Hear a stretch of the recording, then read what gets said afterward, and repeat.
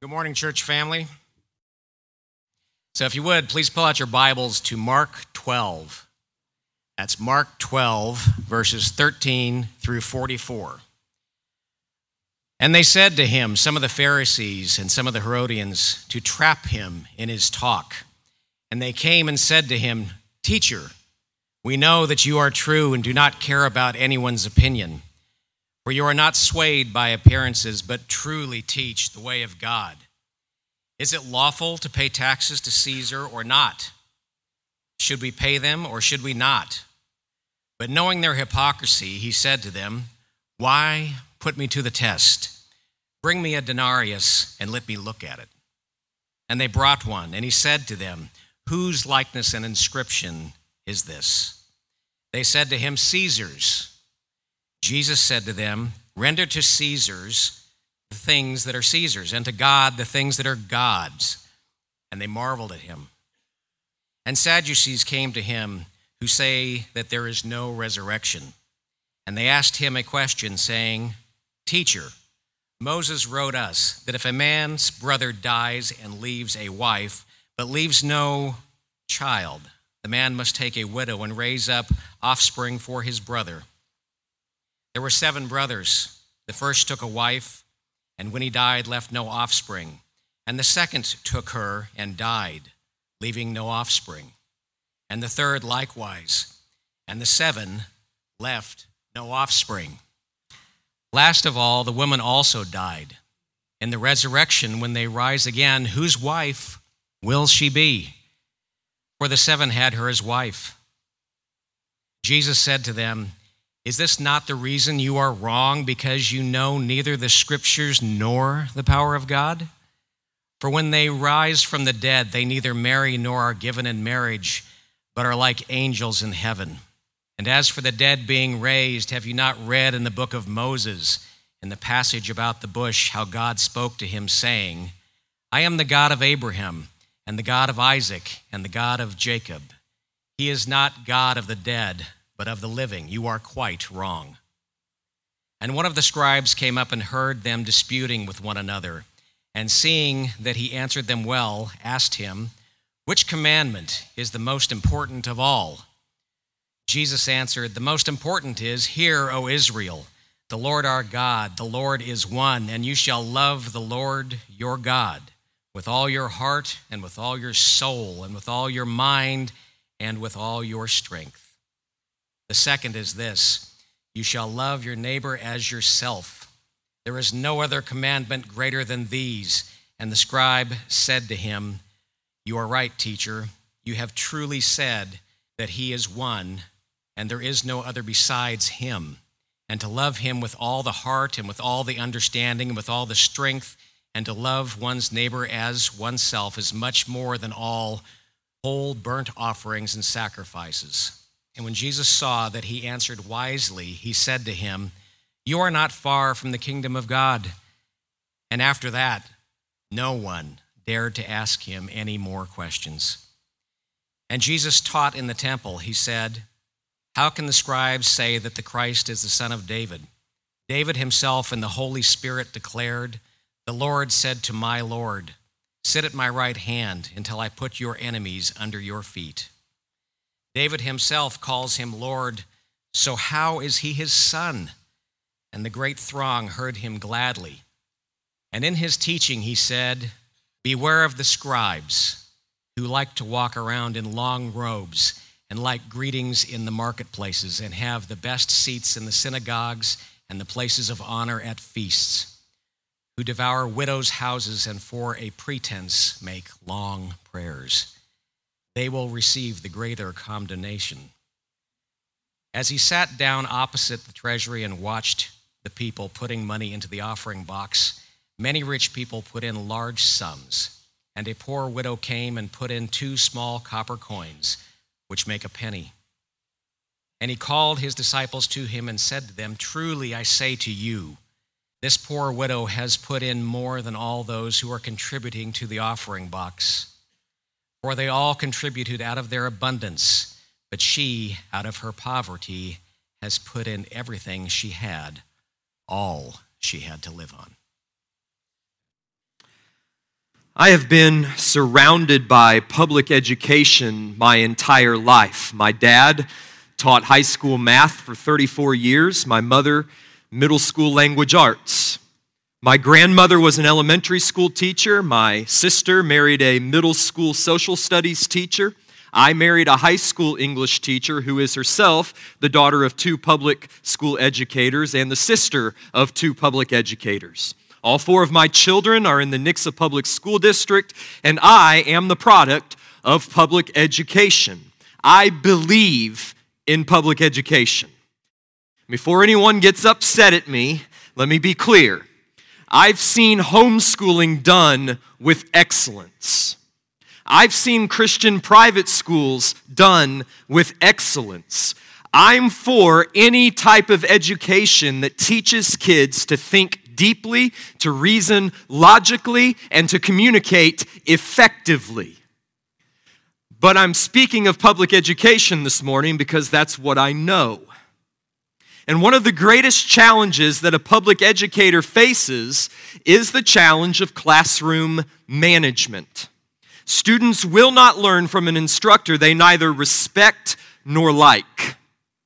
Therefore, one of the first tasks of a teacher at the start of a school year is to establish both their authority and their rapport with their students.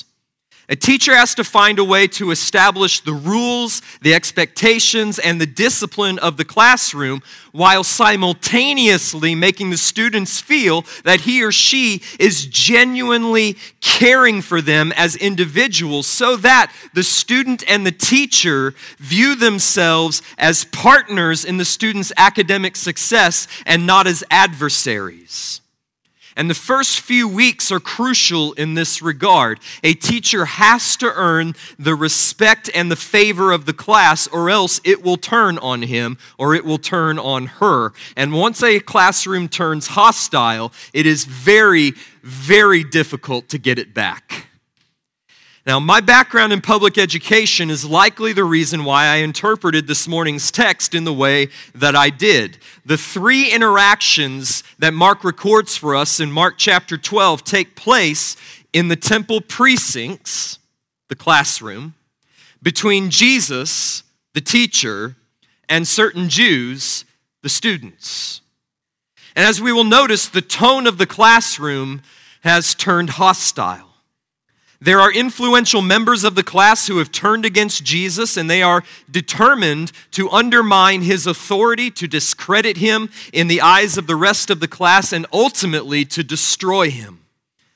But Jesus is not a first-year teacher. He's not a novice. He is in absolute control over his classroom, and he deals deftly and authoritatively with each disruption, silencing the troublemakers while simultaneously instructing his true disciples. Now, before we begin, and we're going to be covering this text over the course of the next 2 weeks, I need to tell you something about the 3 groups which are represented in these 3 encounters.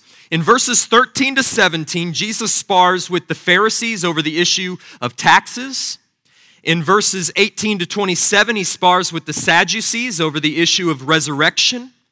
And in verses 28 to 34, he deals with a question from one of the scribes. So, who are these 3 groups, and what do they have against Jesus? We'll start with the Pharisees. The Pharisees were a Jewish sect which likely emerged out of a group in the 2nd century known as the Hasidim. Now, Hasidim is a Hebrew word which means the pious ones, which tells you a little something about the focus of their lives. They were focused on being pious and being holy as they interpreted it with regard to the law and the traditions. The Pharisees resisted what they saw as the cultural, moral, and theological compromise which had resulted from the Greco-Roman influence on Israel. And their aim was to reform Judaism and to bring it back to covenant faithfulness, back to the Torah, as they interpreted it. In Hebrew, the word Pharisee, the word parush, means separated one or holy one, which reflects their utmost concern for ritual and ceremonial purity. They were absolutely concerned with whether or not one was ceremonially pure or one was ceremonially defiled.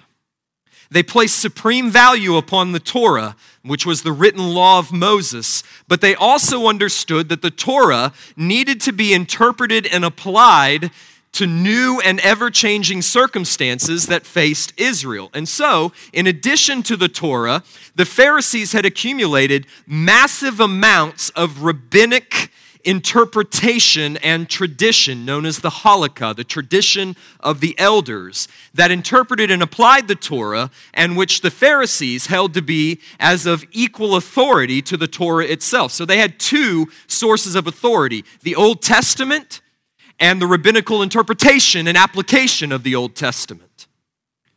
Well, by the time of Jesus, the Pharisees had become the dominant religious force in Israel, and they remained so for centuries after. The Pharisees and the scribes were universally acknowledged as the experts in the interpretation and application of the Scripture. And if the temple and its sacrifices were the domain and the realm of the priests and the Sadducees, the realm and the domain of the scribes and the Pharisees were the Scriptures and the synagogues. The second group that we're going to run into are the Sadducees, which is a Hebrew word meaning the just ones or the righteous ones. And the Sadducees were the lords of the temple. Though not all of them were priests, many of them were. The Sadducees, like the Pharisees, arose in the 2nd century BC in the aftermath of the Maccabean revolt, and they were comprised of the Jerusalem aristocracy. Okay? They were wealthy, they were politically connected, and they were in close collaboration with their Roman overlords. They were also more open to the Hellenizing influence of the Greco-Roman culture than were the Pharisees. Unlike the Pharisees, who accepted the authority not only of the books of Moses, okay, the law, but also the rest of the Old Testament, the writings and the prophets, in addition to the tradition of the elders, the Sadducees held that only the first 5 books of the Bible, only the books of Moses, Genesis, Exodus, Leviticus, Numbers, and Deuteronomy, were holy scripture and were authoritative over doctrine and practice. Consequently, then, the Pharisees had vastly different beliefs than did the Sadducees. The Pharisees believed in divine sovereignty, divine providence. The Sadducees had enshrined human free will. The Pharisees believed in angels and demons. The Sadducees denied their existence. The Pharisees affirmed a coming resurrection of the dead and an afterlife, including both eternal reward and eternal punishment. The Sadducees denied a resurrection and denied an afterlife. And while the Sadducees were politically and economically powerful, controlling the temple and the priesthood, the general populace of Israel were aligned with the Pharisees theologically. Then there's the third group, and that's the scribes, the official experts in the Torah. They were highly educated and were entrusted with interpreting, teaching, applying, and judging according to the law. In an age when most people could not read or write, the scribes were held in very high esteem. James Edwards writes, "First seats in the synagogues were reserved for scribes, and people rose to their feet whenever they entered a room." Many scribes were Pharisees, though not all of them, and the scribes and the Pharisees are not one and the same group. They're distinct one from the rest, even though there's significant overlap. The reason why all of this is important is because representatives of these 3 groups, the Pharisees, the Sadducees, and the scribes, comprised what is known as the Sanhedrin, which is the ruling council of Jerusalem. The high priest presided over this body, which had 71 members. They had the 70 elders of Israel, comprised of the Pharisees, scribes, and Sadducees, plus the high priest equals 71. Under Rome's authority, the Sanhedrin was the authority in all matters of political, judicial, and religious life. And as the next few chapters in the Gospel of Mark will make plain, it is the Sanhedrin as a whole, and all three of these groups in particular, which had aligned themselves in mortal opposition to Jesus and schemed together for his death. Mark 12, verses 13 to 34, contains three passages in which three groups engage Jesus in the temple. They ask him questions in order to try to trap him in some blasphemy or to discredit him in the eyes of the people. And in each instance, we'll see Jesus deftly respond with wisdom and with authority, accomplishing two goals simultaneously. On the one hand, silencing his opponents and sending them away, and on the other hand, instructing his disciples as to how they can faithfully follow him in this world. And how we respond to Jesus' teaching will determine in which group we fall. So, the question of the morning and of next Sunday morning is, are you an opponent of Christ? The effect of Mark chapter 12 will be to silence you and to send you away. On the other hand, if you are a disciple of Christ, the effect of Mark chapter 12 will be to instruct you into how you may follow him faithfully unto salvation.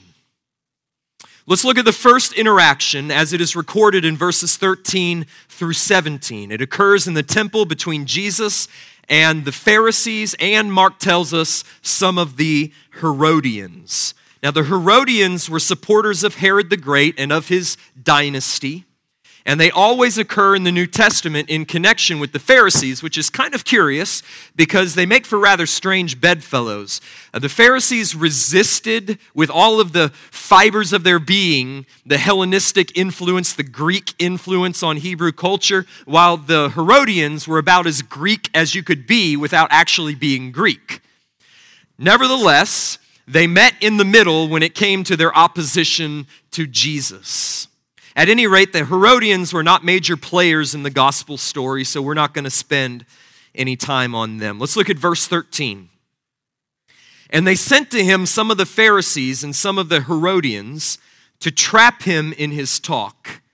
And they came and said to him, "Teacher, we know that you are true and that you do not care about anyone's opinion.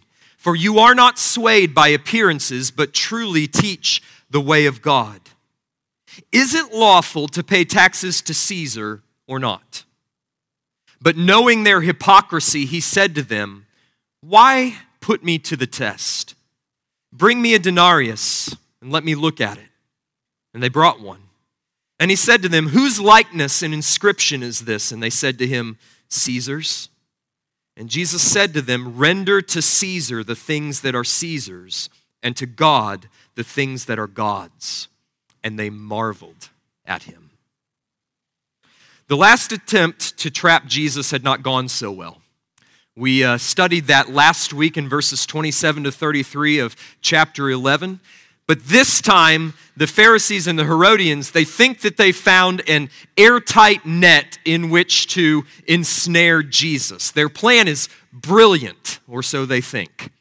They're going to try to impale Jesus on the horns of a dilemma, with each group representing two opposing views. All right?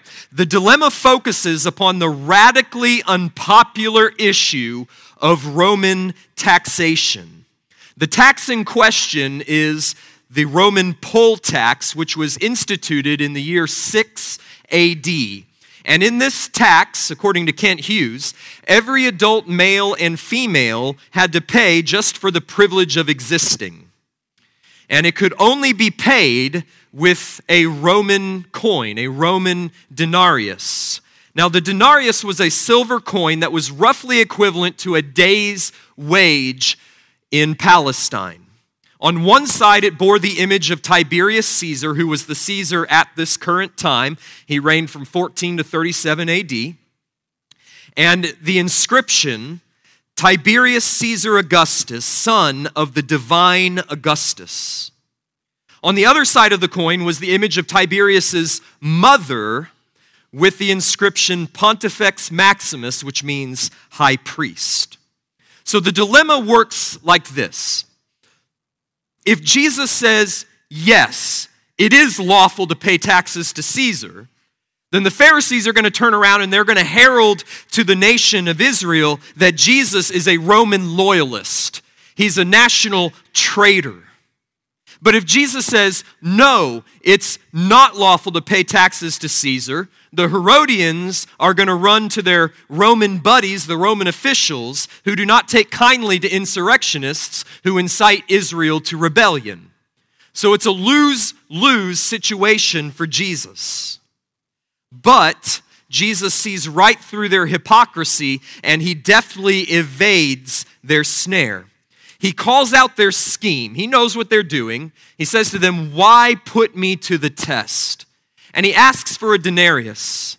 And when they bring him one, he holds it up in the sight of them all, and he shows the image of Tiberius Caesar. And he asks the question, whose likeness and whose inscription is this? And they reluctantly mumble, Caesar's. Right? Well, then comes the hammer as Jesus smashes his way through their defenses. He says, then render unto Caesar the things that are Caesar's, and to God the things that are God's. Now, the brilliance of this reply lies in that it was commonly accepted in the ancient world that the coins were the property of the ruler who had minted them and whose image they bore. Therefore, if the Jews were going to utilize Caesar's coins, Caesar had a right to exact tribute from them. No one would have denied Caesar's right to require what legally belonged to him. But then Jesus goes on. And the use of the word image, he says, whose image, Greek word is icon, whose image and inscription is this, calls to mind another use of that word in Genesis 1:27, where the Bible says, so God created man in his own image. In the image of God, he created him, male and female, he created them. In other words, Jesus' reply works like this. The denarius was made in Caesar's image, and therefore it belongs to Caesar. But you were made in God's image, and therefore you belong to God. So you ought to render to Caesar your rightful taxes, and you ought to render to God your hearts and your lives. Speechless, then, the Pharisees and the Herodians simply marveled and went away. Well, that was the test. Now comes the teaching. What can we learn from Jesus' reply that will help us to follow him faithfully as his disciples? Well, in one single statement, Jesus establishes both the legitimacy of the state and its essential separation from the church. Now, these are important matters to think through because they intersect with our own discipleship and our own following of Jesus every single day.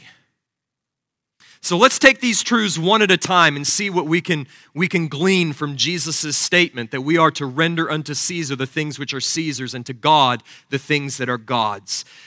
Render to Caesar the things which are Caesar's establishes the legitimacy of the state. Implicit in Jesus' statement is an affirmation that Rome exists and that it has the right to tax its citizens. Human government is instituted by God, and it serves two vital functions in this fallen world. Number one, it provides order where otherwise there would be only chaos. Now, I know what you're thinking, and I'm way ahead of you. There's nothing orderly about our federal government. And here in Missouri, we would be forced to admit there's very little orderly about our state government at the moment. All right, but hold on just a second. I want to submit to you that traveling abroad will quickly disabuse you of the notion that better governments exist elsewhere. They don't, at least not in very many places. Besides, a poorly ordered government is better than no government and no order. Without government, even an imperfect one, society would descend into anarchy and death. See, governments do things for the benefit of the society which an individual citizen cannot do by himself. For instance, governments build infrastructure. They build roads, rails, bridges, and everything else which is necessary for the economic development and prosperity of its citizens. Governments provide for the common defense, like the armed forces. Governments combat public health crises, like viruses, diseases, and epidemics. Governments regulate industry in order to keep the economic playing field level. Governments conserve and protect the environment, including the creation of national parks and wildlife preserves. And they perform many other functions which are necessary to a well-ordered and prosperous society. If you would like to feel grateful for the United States government, I would invite you to come and take a 5-hour truck ride through Haiti with me. You will never again grumble about having to pay transportation taxes or grumble about environmental regulations. So, a government provides order where otherwise there would be chaos. The second function that a government serves is that it enforces the rule of law where otherwise there would only be the rule of power. In a fallen world, individuals cannot police themselves. A society must have laws, and those laws must be enforced by the state and not the individual. Now, most people, although we are fallen, by virtue of our creation in God's image, we still have a sufficiently active conscience such that we don't kill and we don't steal. But some don't. They have so seared their conscience through sin that they are willing to take another person's life or another person's property if it is to their benefit, if it serves their self-interest. That's why we need a government to establish laws and to enforce those laws. And that's the function that Paul points to in Romans chapter 13. Let me read you some verses from Romans 13. Paul, the Apostle Paul, under the inspiration of the Holy Spirit, says to Christians living under the authority of Rome, let every person be subject to the governing authorities. For there is no authority except from God, and those that exist have been instituted by God. Therefore, whoever resists the authorities resists what God has appointed, and those who resist will incur judgment. For rulers are not a terror to good conduct, but to bad. Would you have no fear of the one who is in authority? Then do what is good, and you will receive his approval. For he is God's servant for your good. But if you do wrong, be afraid, for he does not bear the sword in vain. For he is the servant of God, an avenger who carries out God's wrath on the wrongdoer. Therefore, one must be in subjection, not only to avoid God's wrath, but also for the sake of conscience. For because of this, you also pay taxes. For the authorities are the ministers of God, attending to this very thing. Pay to all what is owed them. Taxes to whom taxes are owed, revenue to whom revenue is owed, respect to whom respect is owed, honor to whom honor is owed. In a society without laws or law enforcement, people would behave like animals and it would be the survival of the fittest. Might would determine right. The powerful would oppress the weak. The rich would oppress the poor. The majority would oppress the minority. So thank God for government. Now, is there such a thing as a perfect human government? No. All human government is flawed. All human government is corrupted by sin. But even a flawed government is better than no government. And even a flawed government deserves our allegiance. Let me ask you some questions. Was it a perfect government to which Jesus instructed the Jews to pay taxes? No.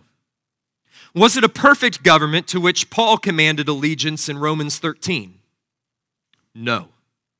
Was it an honorable king whom Paul commanded the Roman church to honor? No. Is it possible for a government to overreach its God-given authority? Yes. And we will deal with that momentarily. But for now, I just want to point out that the allegiance to which Jesus calls us is pretty far-reaching. And I think this is a needed corrective to disgruntled American Christians. So I want you to ask yourself a question.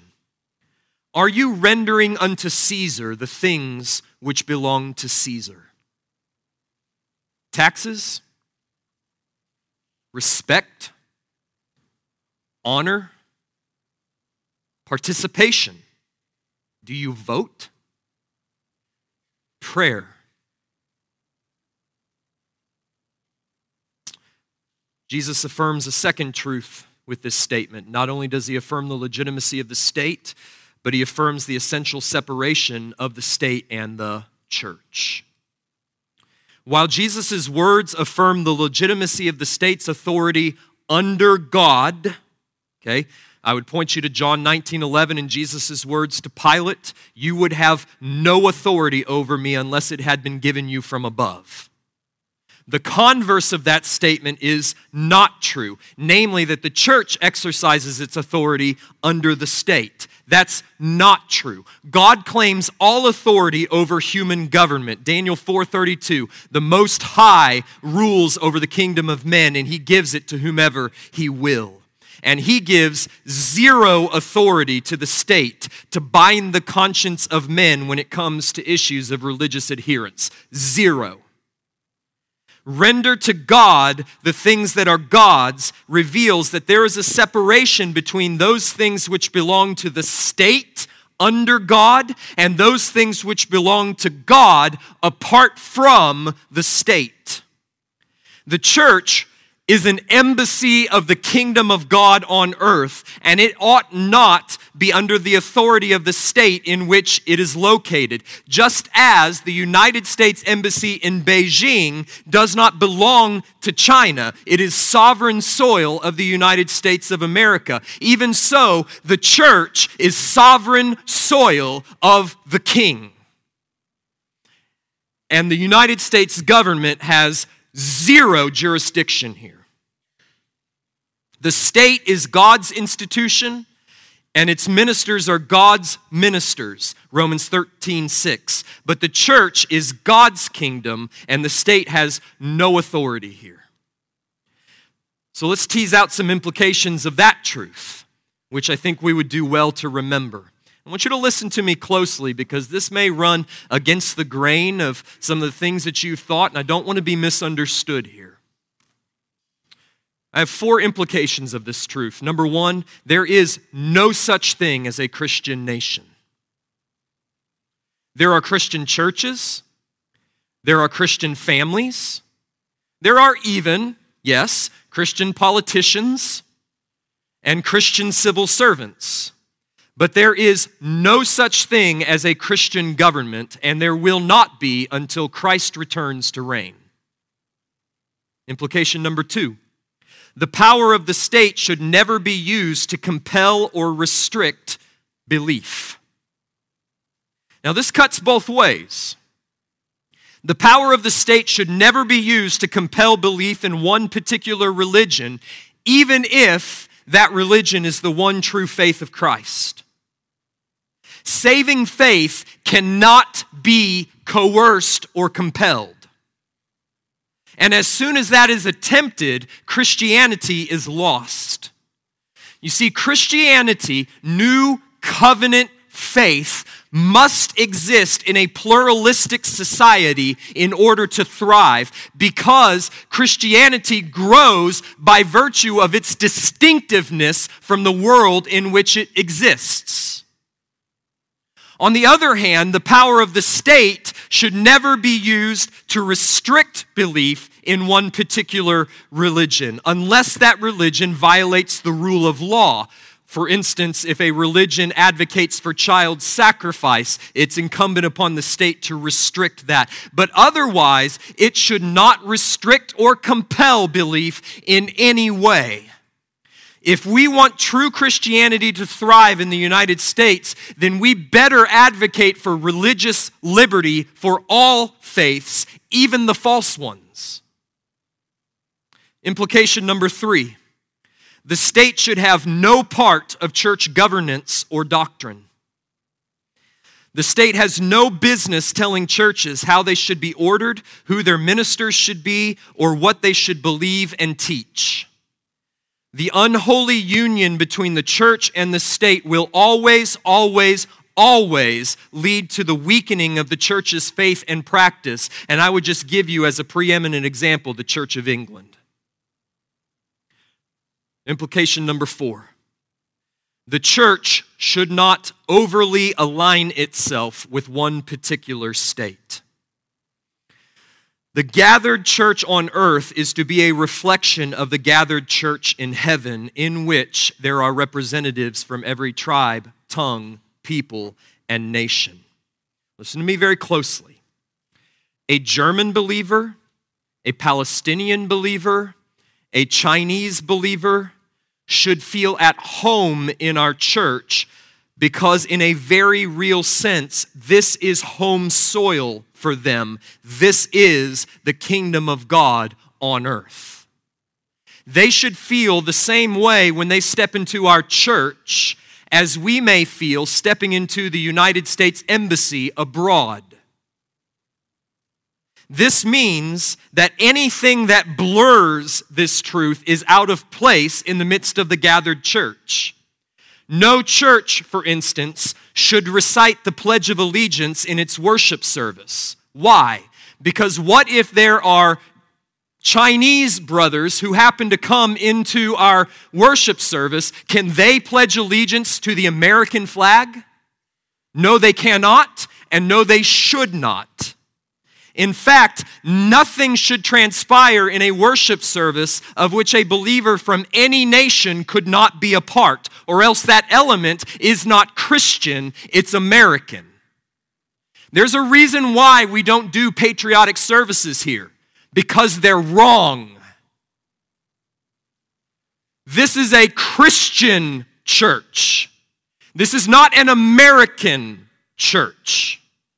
And we must maintain the essential separation of the church and the state, or else we will lose our distinctiveness in this world. Render unto Caesar the things which are Caesar's, and to God the things that are God's. So if you would be a faithful disciple of Jesus Christ, you must do both. The second interaction is recorded in verses 18 to 27, and it also occurs in the temple precincts, this time between Jesus and the Sadducees on the subject of resurrection. And Sadducees came to him who say that there is no resurrection. And they asked him a question, saying, "Teacher, Moses wrote for us that if a man's brother dies and leaves a wife but leaves no child, the man must take the widow and raise up offspring for his brother. There were 7 brothers. The first took a wife, and when he died, left no offspring. And the second took her and died, leaving no offspring. And the third likewise. And the 7 left no offspring. Last of all, the woman also died. In the resurrection, when they rise again, whose wife will she be? For the 7 had her as a wife." Now, let me pause here, because there's some of you who are thinking, this is weird. And you're right. It's strange if you've never read the Old Testament before. It's strange if you have read the Old Testament before. What the Sadducees are talking about is the practice of levirate marriage, which is first mentioned in Scripture in the case of Judah and Tamar in Genesis 38:8, and it is prescribed in the law of Moses in Deuteronomy 25:5-6, which reads like this: If brothers dwell together and one of them dies and has no son, the wife of the dead man shall not be married outside of the family to a stranger. Her husband's brother shall go into her and take her as his wife and perform the duty of a husband's brother to her. And the first son whom she bears shall succeed to the name of his dead brother, that his name may not be blotted out of Israel. Now, I know what you're thinking. What if the surviving brother is already married? How would his first wife feel about that? Well, I admit that it is a strange and foreign custom, and I affirm that we should not do this today under the new covenant. This was a particular law for a particular time and a particular people. So if you struggle with this concept, however, let me give you, and its justice, its rightness, let me give you some points to remember. This is very quickly, parenthetically. Number one, this situation in which a man dies and leaves his wife to a childless widow would not exist apart from the fall of man. Death entered the world through sin, and therefore this situation was not originally a part of God's good design for marriage. In other words, it's similar to the divorce allowance in Deuteronomy 24. Number two, not every culture has viewed the sexual union within marriage to be as sacred as we do. Some cultures place another thing in the highest place of authority, even above sexual monogamy. And that higher priority is family lineage and bloodline. This is what caused Sarah, for instance, to give her handmaiden to Hagar in order to bear children by her. For Sarah, it was a higher priority to extend Abraham's bloodline and his family lineage than it was to keep Abraham monogamous. Furthermore, she didn't believe God's promise. So I'm not saying it's right. It's not. I'm just suggesting that it was a different cultural view of the role of sex within marriage. Number three, you need to remember that the law of levirate marriage in Deuteronomy 25 has special reference to the issue of the inheritance of the covenant land. God and his people were very concerned that each family's inheritance stay within that family, and levirate marriage was designed to keep the dead brother's family lineage and therefore his inheritance alive. Right? At any rate, it's this practice of levirate marriage to which the Sadducees refer in this hypothetical story that they tell Jesus. Now, Mark informs us right off the bat that the Sadducees do not believe in a resurrection. And this is related to the fact that they don't affirm the writings or the prophets as authoritative scripture, but only the law. And really explicit references to the resurrection are found in places like Isaiah and Daniel and Job and the Psalms, but not in the first 5 books of Moses. But by Jesus' day, the majority of Jews believed in a resurrection. And the prevailing view of the resurrection and the eternal state was that it was pretty much a continuation of the present state, including marriage, albeit under ideal and glorious conditions. Therefore, the Sadducees, knowing that Jesus affirmed the resurrection, he affirmed it in places like John 5, they present their question in an effort to discredit him by showing that the idea of resurrection is absurd. So they think. How could the resurrection be true when in the case of levirate marriage, which is in the law of Moses, and also, by the way, in the case of the remarriage of widows, multiple men would have the right to claim this woman as wife in the resurrection? To their minds, they've got Jesus and all the others who believe in resurrection trapped in an absurdity. Well, once again, Jesus deftly escapes their snare by refusing to be cornered by false premises. Their question is absurd, not because the resurrection is untrue, but because they do not understand the nature of the eternal state. So verse 24, Jesus said to them, "Is this not the reason you are wrong? Because you know neither the scriptures nor the power of God. For when they rise from the dead, they neither marry nor are given in marriage, but are like angels in heaven. And as for the dead being raised, have you not read in the book of Moses, in the passage about the bush, how God spoke to him, saying, 'I am the God of Abraham and the God of Isaac and the God of Jacob.' He is not the God of the dead, but of the living. You are quite wrong." Well, the premises of their question were faulty. The resurrection state, the eternal state, does not continue in unbroken continuity with the present state. It is radically, qualitatively different and better. And furthermore, Jesus didn't even have to step outside of the law of Moses, did he? In order to prove the resurrection. This was clear from the book of Exodus, chapter 3 and verse 6. Once again, Jesus' opponents were silenced and his disciples were instructed. So as we conclude this morning, I want to ask the question, what can we learn from Jesus' response to the Sadducees that will help us to follow Jesus faithfully in this world, in this age? Okay? 3 truths. Truth number 1, there is a resurrection of the dead. Jesus says when they rise from the dead, not if they rise from the dead, verse 25. Jesus spoke most clearly to the reality of resurrection in John chapter 5 and verse 28. "Do not marvel at this," he said.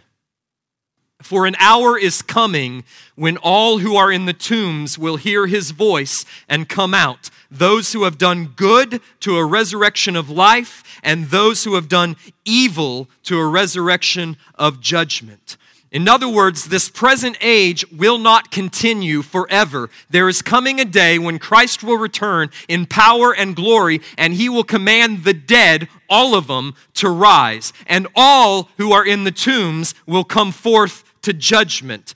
Those who have done good will rise to eternal life, while those who have done evil will rise to eternal judgment. So, if we're going to be faithful disciples of Jesus Christ, we need to live in light of this truth, and we need to prepare ourselves for that coming day by obeying the Son of God.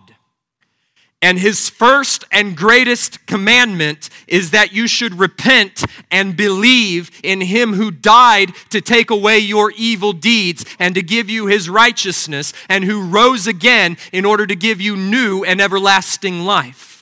So you will be raised. And the difference between whether or not you will be raised to everlasting judgment and death or raised to everlasting salvation in life is whether or not you repent of your sins, turn to Jesus Christ in faith, receive from him his very own righteousness, see him remove the guilt and the iniquity of your sins and pay the penalty for those sins at the cross, and whether you receive his Holy Spirit and follow him by faith.